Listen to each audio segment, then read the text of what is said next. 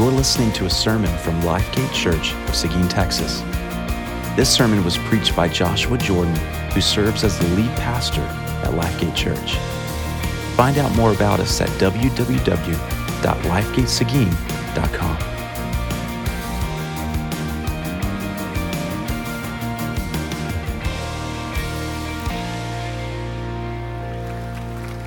Well, good morning. If you have a Bible with you, I invite you to make your way to Luke chapter 6. Luke chapter 6, our text for this morning is going to be verses 37 through 42 of chapter 6. And if you're a guest with us, we are in a series called From the Manger to the Throne, and we have been making our way through this gospel. Of the four gospels, we've been studying this one, the gospel according to Luke. And today, we come to part 3 of what we've called the greatest sermon ever preached. It began in chapter 6, verse 20. We have spent 2 weeks until today looking at this sermon. Today, we're going to look at it again. And next week, we will conclude the greatest sermon ever preached as it closes out in verse 49. And if you recall, Jesus preached this sermon before a large crowd, a crowd made up of both disciples and spectators. And the primary message that he was communicating in this sermon was to explain the nature of true discipleship. He wasn't saying, here's what you must do to be a disciple. That's faith and repentance. But once you are a disciple, you should look different than you did before. If you now belong to me, what should your life look like? What kind of characteristics should mark your life? And this passage we're looking at this morning, chapter 6, verses 37 through 42, it can be divided into 2 parts. So that's how we're going to look at it and listen to it this morning. Verses 37 through 38, Jesus is going to emphasize a point. And then in verses 39 through 42, he is going to then make a new point in that section. So let me read here in a moment verses 37 and 38, and just know that in these verses, Jesus is going to exhort us to keep our hearts wide open. That's what Jesus is going to exhort us to do in these 2 verses, is to keep our hearts wide open. Church, this is God's holy, inspired, and authoritative word. Luke chapter 6, verses 37 and 38. Judge not, and you will not be judged. Condemn not, and you will not be condemned. Forgive, and you will be forgiven. Give, and it will be given to you. A good measure, pressed down, shaken together, running over, will be put into your lap. For what the measure you use, it will be measured back to you. Now look back at verse 37. An immediate question comes to our minds, a question we must answer after hearing these statements from Jesus. He began in verse 37 with these words, "Judge not, and you will not be judged." What did Jesus mean when he told his disciples to not judge or not to condemn, but instead to forgive and to give? Well, in my opinion, I think that phrase, "judge not, lest you be judged," is the most misquoted phrase in all of the Bible. Most often, when this phrase is used or quoted, it's done so in the context of someone condemning certain sins instead of condoning them. And there's almost a rebuke. You shouldn't do that. Judge not, lest you be judged. That's how the world uses it. Unfortunately, sometimes as Christians, we can be tempted to think that's the appropriate context for Jesus's words. I mean, isn't that what Jesus meant? He does go on to say, do not condemn. Isn't that what he's inferring here? Was Jesus implying by this phrase, judge not lest you be judged, that we shouldn't speak against certain lifestyles or speak against certain sins, because after all, aren't we all sinners? Is that what Jesus is communicating here? Well, I want to suggest when we read this phrase and the commands that Jesus gives in verses 37 through 38, when we read it within the immediate context of this sermon, and when we read within the broader context of Luke's gospel, we realize not only is it appropriate, but it's necessary at times to make judgments about one another's behavior. It's called accountability. It's called being a disciple and caring for other disciples. We don't do it out of a wrong spirit, but that verse should not be used out of context. See, the kind of behavior Jesus is correcting here is a very specific kind of judgmental posture. It's a posture of heart that condemns and refuses to forgive or to give to those that have taken advantage of us. That's the context here. If I can remind us, remember, this is an entire sermon. What's been so hard about these last 3 weeks is to know where to end and where to begin, because this was an entire sermon. So we have to remember everything that's been said so far, and even everything we're going to say today flows into next week. So we have to remember these words in the context of what we heard last week. Listen to verses 27 and 28 of Luke 6. But I say to you who hear, love your enemies, do good to those who hate you, bless those who curse you, pray for those who abuse you. And then the passage right before ours, verse 35. But love your enemies and do good and lend, expecting nothing in return, and your reward will be great in heaven. And you will be sons of the Most High, for he is kind to the ungrateful and the evil. Be merciful, even as your Father is merciful. See, when you hear these commands in light of the previous passage that we heard last week, you realize Jesus was calling his disciples to do something extraordinary and radical. What Jesus was saying when he told them to not judge, not condemn, but to forgive and to give. He was calling them to do something radical. Not only were his disciples not to respond in vengeance towards those who mistreat them, they're not to act like victims, even though they may have been victimized. That's what we should hear in Jesus' words. He doesn't just tell them, don't respond with vengeance when people slap you on the face, when they take what is yours, when they hate you, when they abuse you, when they curse you. He doesn't just say, don't respond in like manner. See, his call isn't just don't respond with vengeance, but don't act like a victim. And this is a radical call by Jesus at any point in history, because it goes against our flesh, but I think it's really radical in a day and age that promotes victimhood. We live in a culture right now that promotes victimhood. And Jesus was saying to his disciples, there's going to come a day when you're going to be mistreated and you're going to be victimized. And not only are you not to respond with vengeance, you're not to walk around as a victim.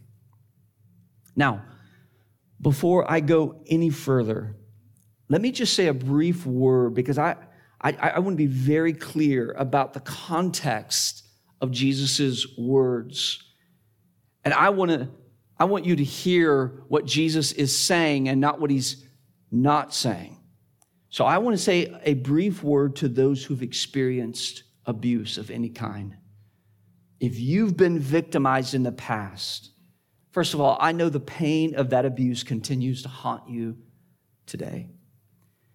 If you are a survivor of abuse or you know someone who has been abused, let me just first say, I am deeply sorry, and my heart is filled with sorrow that you or someone you love has been victimized in a grievous way.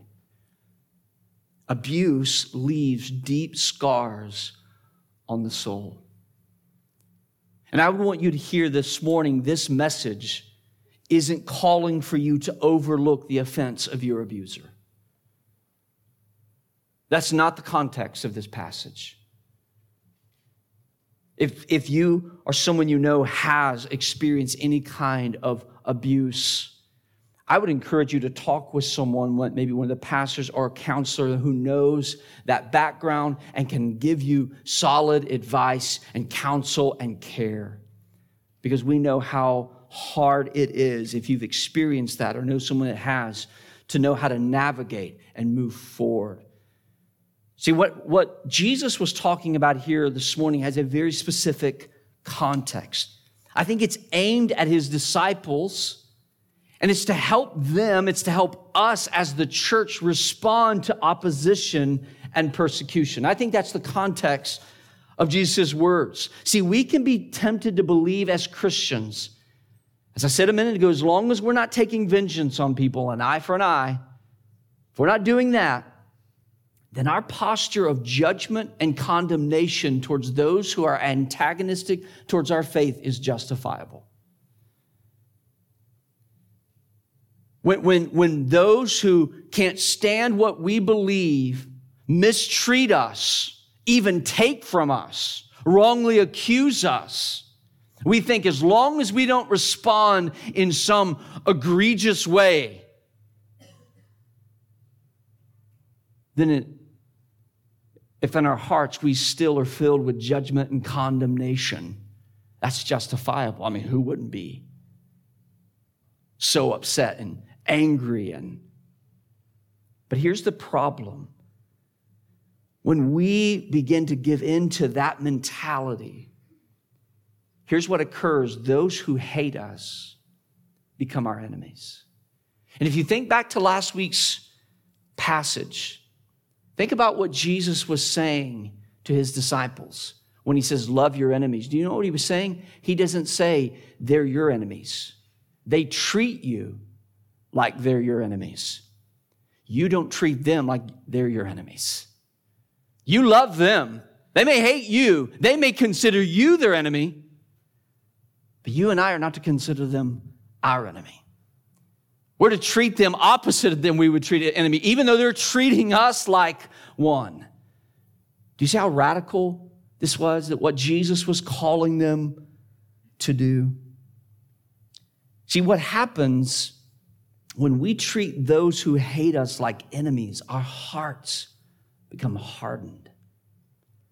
They do.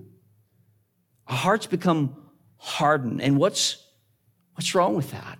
I mean, isn't that natural? Isn't that how we should respond? I mean, somebody has treated us so poorly. Shouldn't we close off our hearts to them? Well, here's what we learn from these verses. Why we must keep our hearts wide open even when we are mistreated. Because the way we respond to those who persecute us, it reflects and it impacts the spiritual condition of our hearts. Think about what Jesus just said here. He said the way you and I, if we are disciples of Jesus, the way we respond to those who persecute us, it does two things. It reflects the spiritual condition of our heart, and it impacts the spiritual condition of our heart. That's why we have to let our hearts remain wide open, though it is natural to close them off and to let them become hard. Look back again at verses 35 and 36, last week's passage. Notice how verse 35 ends. Jesus says, for he, being God, is kind to the ungrateful and the evil. And then he goes on to say, be merciful, even as your Father is merciful. Which raises a question. Why should we forgive our enemies? And why should we be willing to give to them when they take from us? And here's the answer if we look back to last week. Because that reflects the heart of God towards sinners. Our response to those who mistreat us should be in light of how God treats them. And notice how God treats them. it says that he is good to those who are ungrateful and evil, and he shows them mercy. If anybody had a reason and a right to condemn those who are evil, it would be God. And yet, how many days does he show them kindness by letting them have air in their lungs and doing 10,000 things they do not deserve, but he shows them mercy. He doesn't give them what they deserve. He shows them mercy, and we must do the same. And when we don't, it reflects the spiritual condition of our heart. But there's something else Jesus says here we need to really kind of grab onto and reflect on. He not only tells us that when we refuse or fail to respond rightly to those who mistreat us, does it reflect the condition of our heart? It actually impacts it.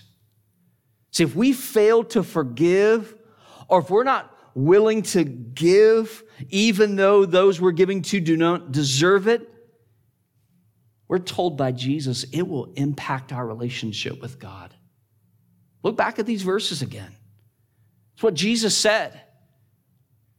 See, if our heart becomes hardened by the sins of others, it will affect the way we relate to the Lord and how the Lord relates to us. Where do I see that in this passage? Well, you have to ask yourself this question when you read Jesus' words. When he says, "Judge not and you'll not be judged." Who will we not be judged by? Condemn not and you will not be condemned. Who will we not be condemned by? Give and it'll be given to you. And he says, here's the picture. If you give, it'll be given to you. And now he's using a metaphor, an analogy from that period of an ancient Near East where the economy was primarily agrarian. So one of the primary points of currency was grain.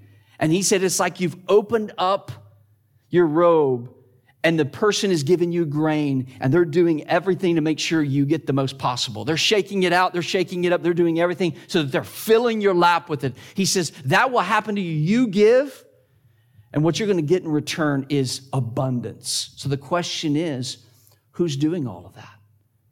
Well, the answer is God. I think what's happening here is called a divine passive. When we're not told who's doing an action, it's assumed that it's the Lord. For example, if you read a sentence and it says, Jack threw Jane the ball, you knew how Jane got the ball because Jack threw it. But what if I told you Jane caught the ball? Your question is, who threw it to her? So we're told you're not going to be judged. You're not going to be condemned. You're going to receive in great measure. From who? And the answer is from the Lord. So we must take heed of these words from Jesus, especially what he says at the end of verse 38. Listen to these words. For with the measure you use, it will be measured back to you.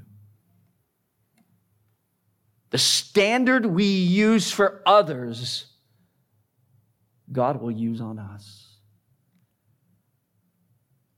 Let me ask you to consider this question. Would you want God to treat you like you treat those who've wronged you?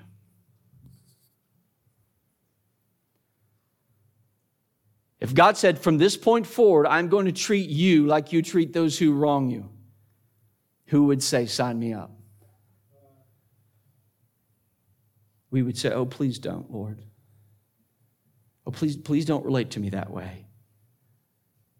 It's a sobering thought, right?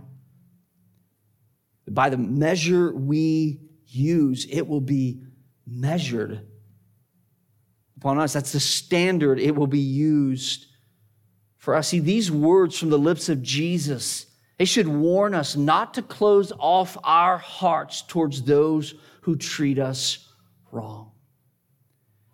I've seen this many times in my life, and I'm sure you have too. I have observed firsthand what unforgiveness and bitterness can do to a person relationally, what it can do to someone emotionally.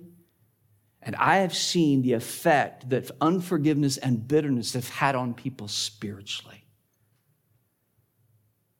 That's why our hearts cannot become hard. It would be easy for that to happen, especially when we feel justified. People are maligning us, they're treating us wrong.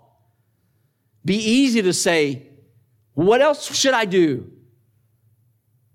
But that's why we have to keep our hearts wide open. And according to the next thing that Jesus says in verses 39 through 42, not only must we keep our hearts wide open, we must keep our eyes wide open. Let me now read verses 39 through 42 as Jesus now transitions to his next point. Verse 39, he also told them a parable. Can a blind man lead a blind man? Will they not both fall into a pit? A disciple is not above his teacher, but everyone, when he is fully trained, will be like his teacher.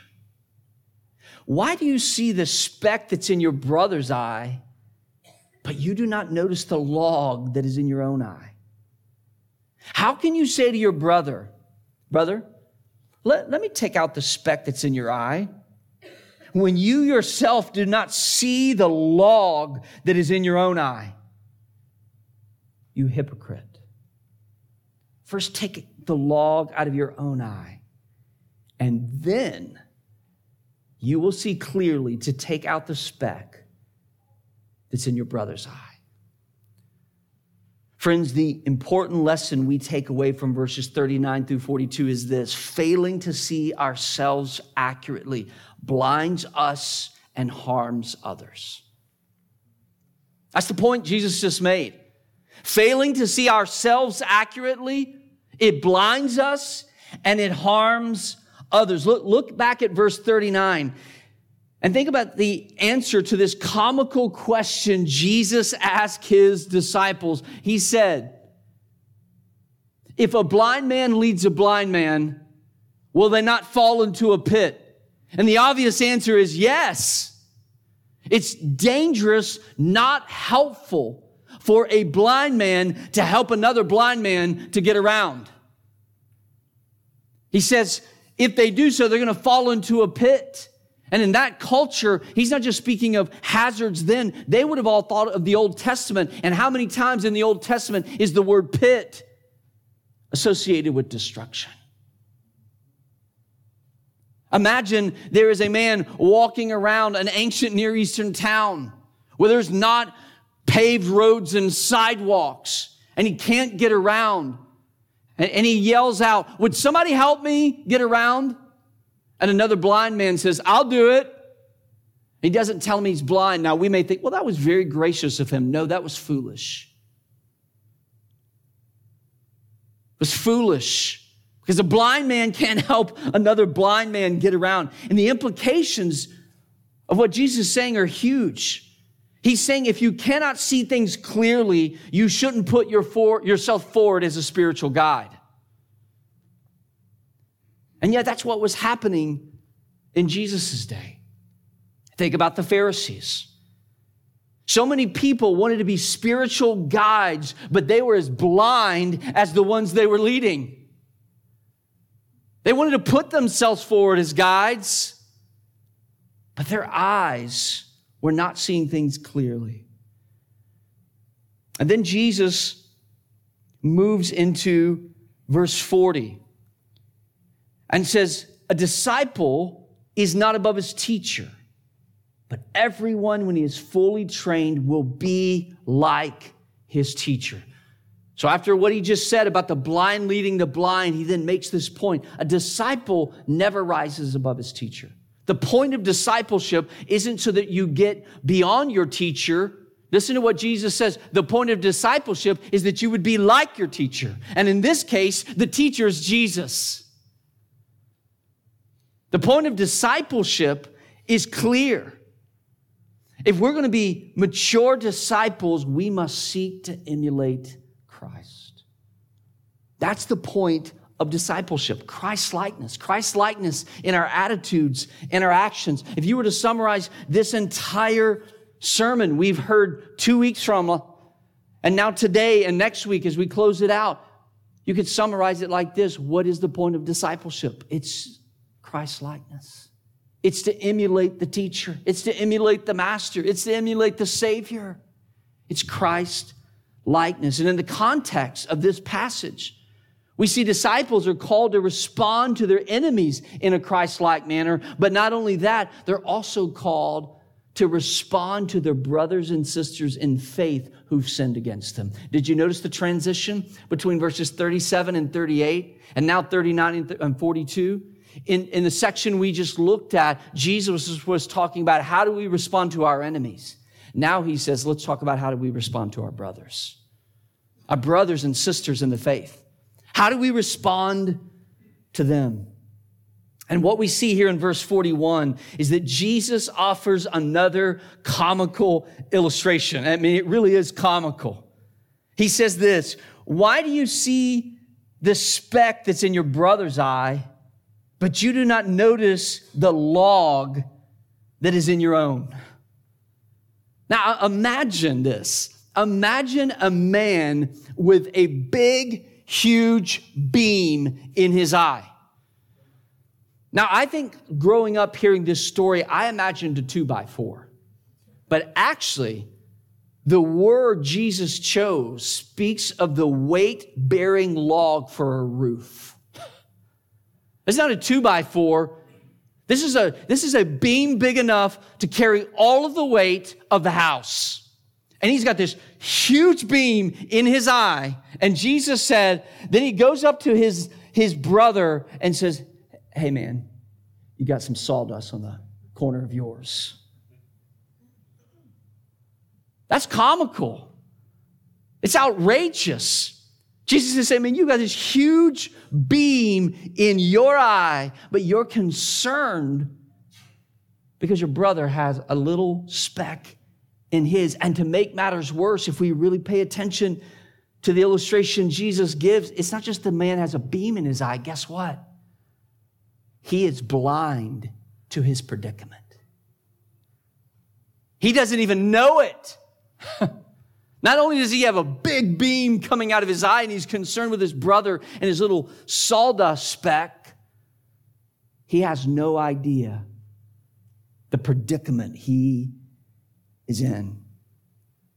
Did you notice what Jesus did here in verse 41 that was so wise? Jesus poses a question to each disciple as if each one of them were the man with the beam in his eye. He didn't just he didn't just give an illustration. Notice what he did. He asked it as a question, and the question was assuming every single one of you are just like that. Do you know what Jesus is doing here? By bringing this crazy illustration in the form of a question that makes them have to consider, I'm that guy. Jesus is calling them to do what is unnatural and uncomfortable for everybody. He's calling them to the act of self-evaluation.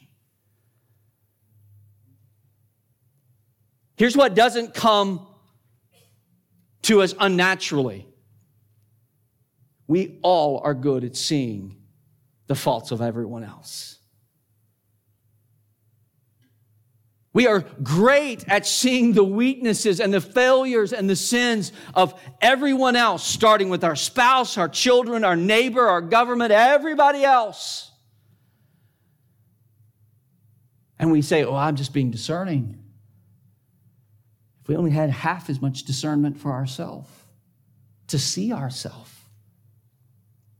Where are we blind? Where are we not seeing clearly? See, I have to confess, I don't know if what I'm sharing you can relate to. I think you can. But often I can see perfectly the deficiencies, or I think I can see perfectly the deficiencies and the faults of others. And their faults are often microscopic in compared to the big beam bulging out of my eye. I've noticed how often I just don't see clearly. And often we don't see clearly. We think we see our neighbor's sins. We think we see their faults, but actually we're blind to our own. And Jesus said that leads to hypocrisy. Listen to what he said then in verse 42 as he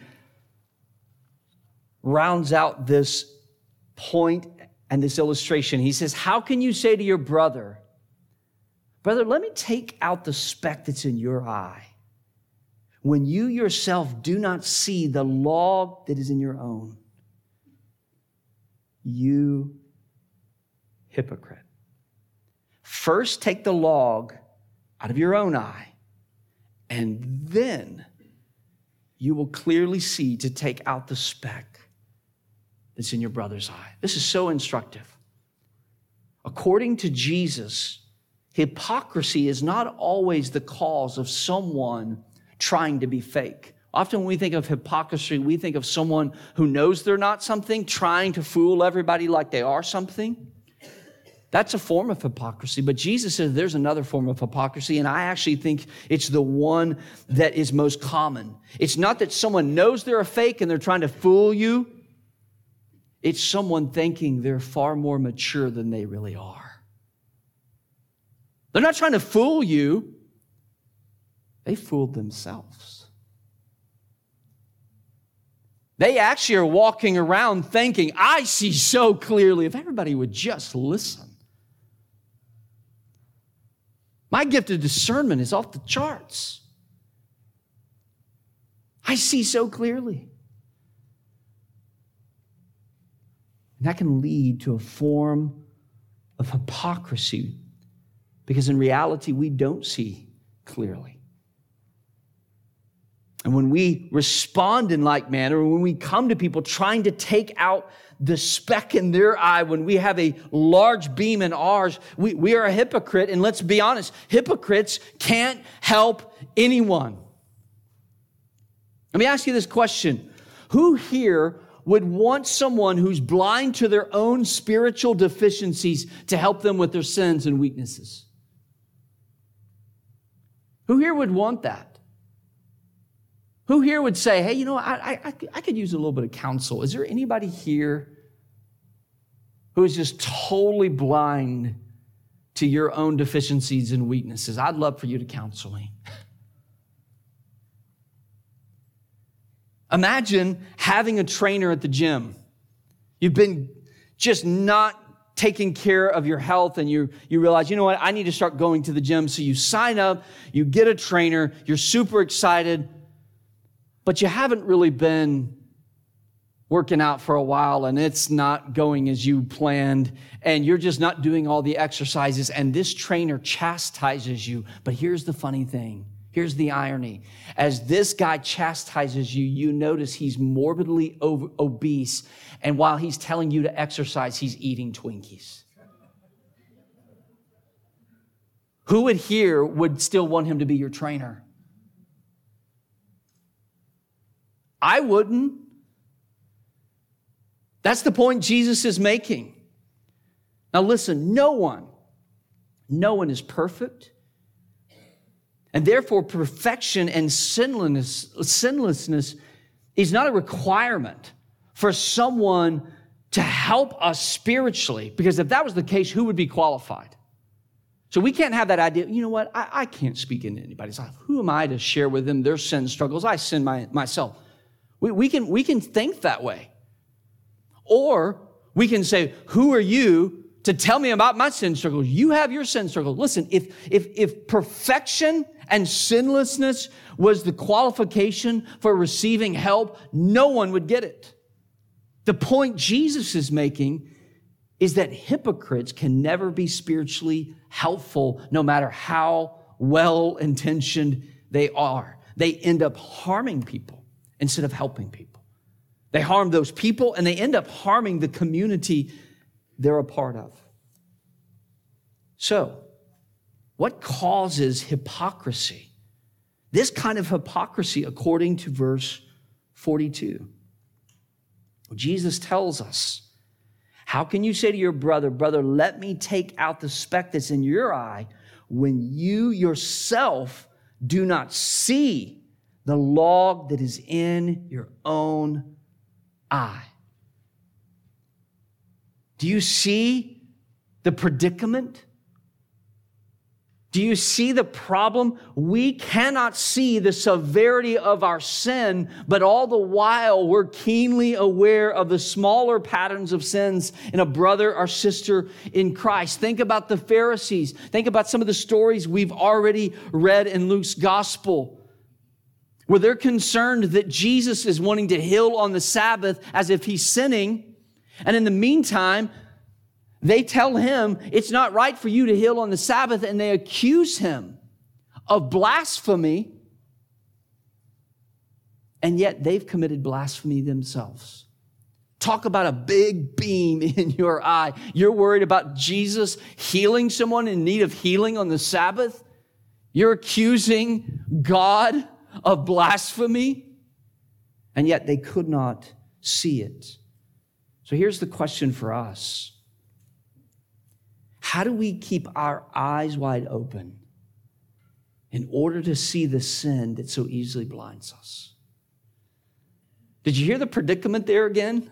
How do we keep our eyes wide open in order to see the sin that so easily blinds us? See, the problem, I never read this passage this way. I thought that the hypocrisy was that this person has a big log in their eye, and they're just going, I'm not worried about my log. I'm going to deal with this speck. They don't see it. Their hypocrisy is that they think, I don't have a log in my eye. That's why they're going to the brother with the speck. Well, then how in the world do we solve that? How in the world can we keep our eyes wide open so that we can see what often we can be blinded to? Well, let me share with you two things in closing. Two practical points. Probably many more things we could say, but I think these two help us already deal with this problem of keeping our eyes open so that we can see clearly our sin that we can easily be blind to. Here's the first one. Be suspicious of yourself. Be suspicious of yourself. I'm very confident in my assertions about the sins of others. I'm certain I know their motives. I lack no confidence when I'm telling you you're wrong. But I struggle when you tell me I'm wrong. Maybe we ought to be a little bit more suspicious. We don't see as clearly as we think we can. I regularly hear that in counseling people in conflict. They say, well, I know what that person was doing. You do? Well, that would make you the Lord. You know their heart? You know their motives? You don't. And they're confident, yeah, I do. And they can see that person's sin so clearly. But their own, it's just like, yeah, they've told me I've done these things. I'm really not convinced. We can all struggle with that, can't we? So let's be suspicious of ourselves. Secondly, make Christ your standard to be judged by. Think about verse 40 again. A teacher is not above his disciple. Make Christ your standard. Here's what we learn in Luke's gospel. Think about Luke 18, we're going to get to later. Do you remember what was wrong with the Pharisee as he looked at the tax collector? It said he compared himself to him and he felt righteous. Here's a question to ask yourself. If you were judged by God in light of the perfect standard of Jesus Christ, how would things turn out? See, you know why we can't see clearly? Because we're seeing this way. Oh, compared to him, I'm doing well. Compared to her, I'm doing well. Look at Jesus and say, if God judged you on the basis of his perfect standard, would you be okay? The answer is no.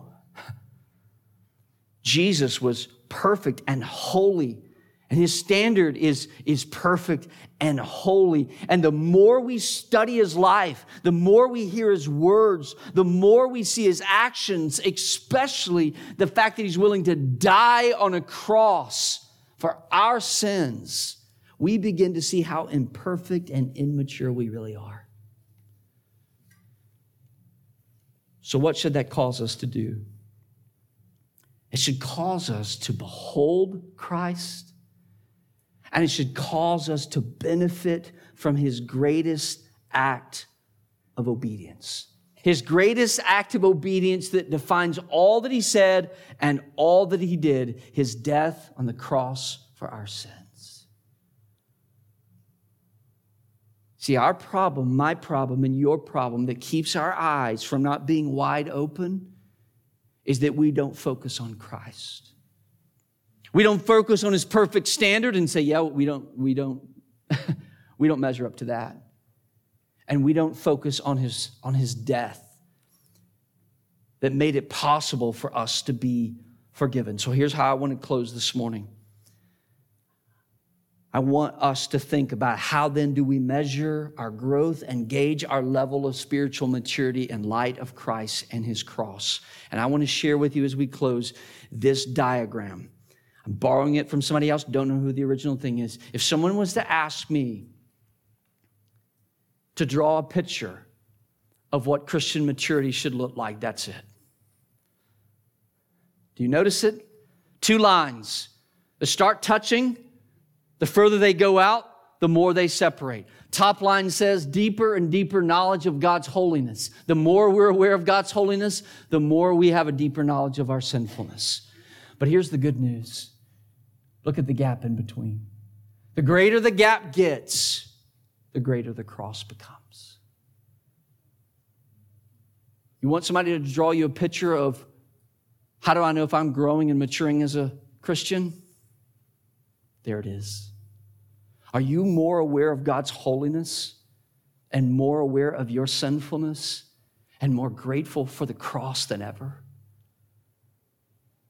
That ought to be our standard. That ought to be how we see ourselves. And when we do, it affects the way we live. So what must we do? We must fix our eyes, not on our sins, and definitely not on the sins of those around us. We must fix our eyes on Jesus Christ. And the more we see who he is and how perfect he is, the more we realize how much we have failed. But the good news is the more we see that, the more we are grateful that he died in our place. And the more the cross becomes sweeter and sweeter and sweeter every day. That's why we're going to close this morning. After I pray, the praise team's going to come. We're going to close by singing Turn Your Eyes. Because the application for this morning isn't become introspective. So you can see that big log in your eye. The application for this morning is let's turn our eyes to Jesus. And the more we look at him, the more we will see ourselves clearly, and the more we will see those who we want to serve clearly. And we will avoid hypocrisy, and we will actually help instead of harm those that we want to serve and care for. Let's pray. Father, we thank you for your word. I pray now that you would help us to take in what we've heard, to internalize it, That we wouldn't just hear points and truths and illustrations, but Lord, I pray that throughout this time, as the word was being preached, Lord, you have been speaking to our hearts, and that we have not only heard you speaking to us then, but you're still speaking to us now, and you want to speak to us more about maybe where our hearts are not wide open, and there's bitterness and unforgiveness that we need to deal with, or where our eyes aren't wide open and we're not seeing ourselves accurately. So Lord, help us to fix our eyes now on you, to leave here this morning humbled but full of grace, because we see the cross more clearly, and we see the cross with greater appreciation. So Lord, we ask now as we sing that you would help us leave here this morning rejoicing in what you've done. We pray this in Jesus' name. Amen.